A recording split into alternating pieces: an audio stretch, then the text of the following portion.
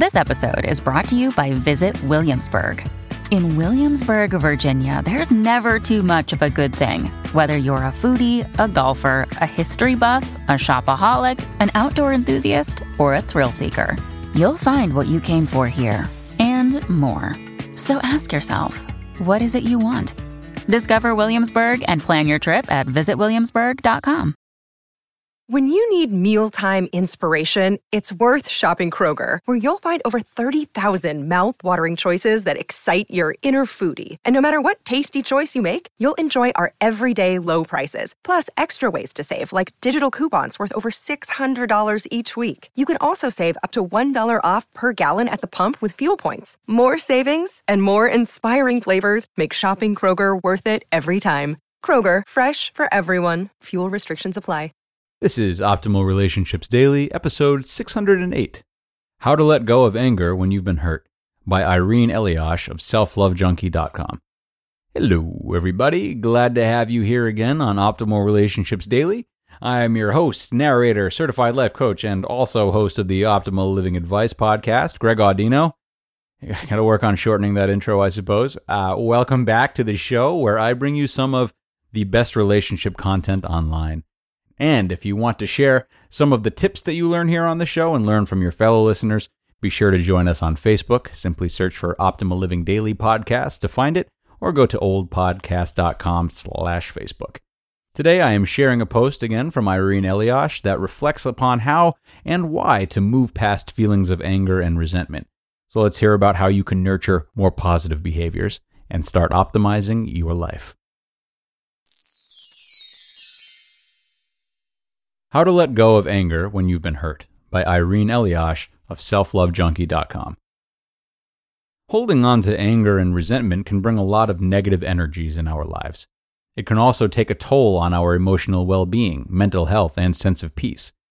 If you are on the conscious path, you may have made a resolution this year to be more forgiving and more positive.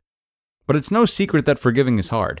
Letting go of anger and resentment can often be easier said than done because we're human beings, and therefore we need all the help we can get. The best way to break free from this anger is to forgive those who hurt you, so that you can regain your peace. I know, crazy, right? Even though you may be justified in feeling resentment and anger, you're only punishing yourself by carrying toxic, low-vibe emotions that are interfering with your energy and health. Look at forgiveness this way. You agree with yourself that you are no longer willing to carry around pain in response to someone else's bad behavior.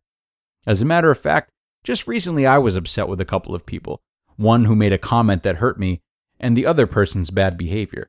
Now in hindsight, their behavior had nothing to do with me personally, and all about them and their insecurities. However, when we're triggered by others' behavior, it's easy to react because 1, we're human beings, and 2, we're wired to protect ourselves. I'm continuously practicing that I can't change how others act towards me, but I can change how I react to them. And it's conscious work to not let anyone be the reason your mood changes and have a bad day.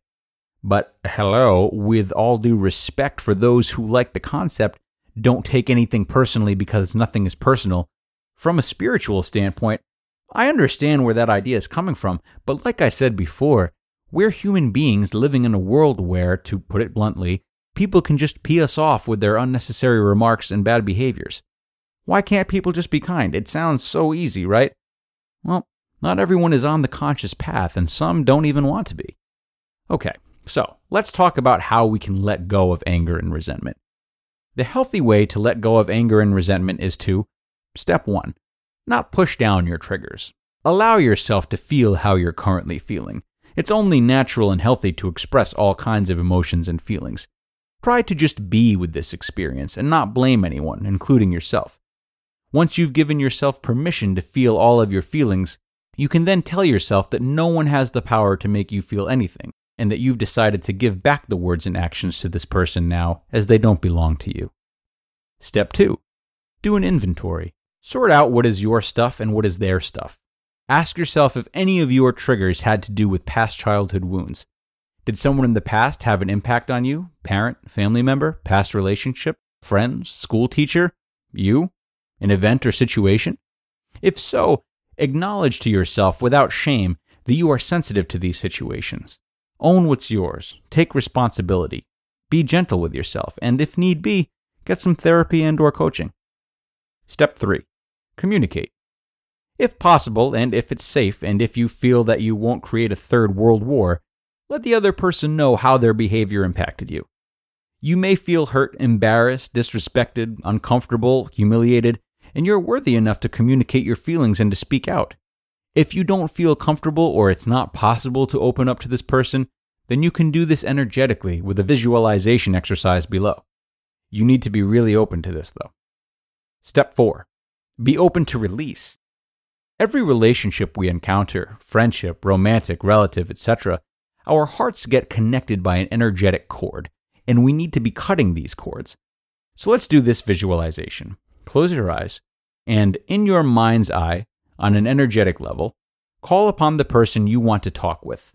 See them standing in front of you, and begin to tell them exactly how you feel. Get everything off your chest. Now, see this cord in your mind connecting the two of you. Then call upon Spirit to help you. See a big pair of golden scissors. Cut the cord or cords from your body now. By cutting the energetic cord, you'll feel the release of negative energy leave your body and allow you to move forward without the toxic weight of resentment and anger that is no longer serving you. Step 5. Just imagine with empathy. Visualize that this person has a 5-year-old child within them who is wounded and in need of desperate love. And know this, every person walking around is carrying their inner child, who has been wounded in some way and dealing with their own insecurities and fears. Once upon a time, they were a beautiful, sweet baby, but along the way, somewhere, something happened to them. When you find yourself in moments where you need to calm yourself ASAP, there is an exercise I learned years ago that has also been really helpful. Take each finger to your thumb while closing your eyes and say, "Peace begins with me." In doing these steps, owning what's yours, communicating your feelings, releasing negative energy, and learning to react with peace is providing yourself with a calming and optimistic environment for everyone around you. In conclusion, we can't successfully move on from resentment without bringing in guidance from a higher power because our personal love is filled with our hurts and wounds. We are spiritual beings on a human journey, and when we secretly pray for the people who hurt us, putting ego aside and inviting God's pure unconditional love into these situations, magic happens. These steps take practice, and you may need to do them more than once. However, with practice comes progress, not perfection. And with progress comes positive movement and grace. You've got this, sister. Love, Irene. You just listened to the post titled, "How to Let Go of Anger When You've Been Hurt" by Irene Eliash of selflovejunkie.com. Thanks so much to Irene for that article and the insight she shared. Particular thanks to her for providing practical tools and exercises for those in need, as such things are typically a lot more useful than simply theorizing, and we don't get as many of those recommendations on the show. So, a lot of value provided on behalf of Irene today. That brings us to the end of today's episode, though, dear friends. Thank you for joining us, and I hope you learned several new ways to bring more peace and calmness into your life. Tomorrow, we start our parenting portion for the week, so I will see you there when we'll read a post from Nerd Fitness, where your optimal life awaits.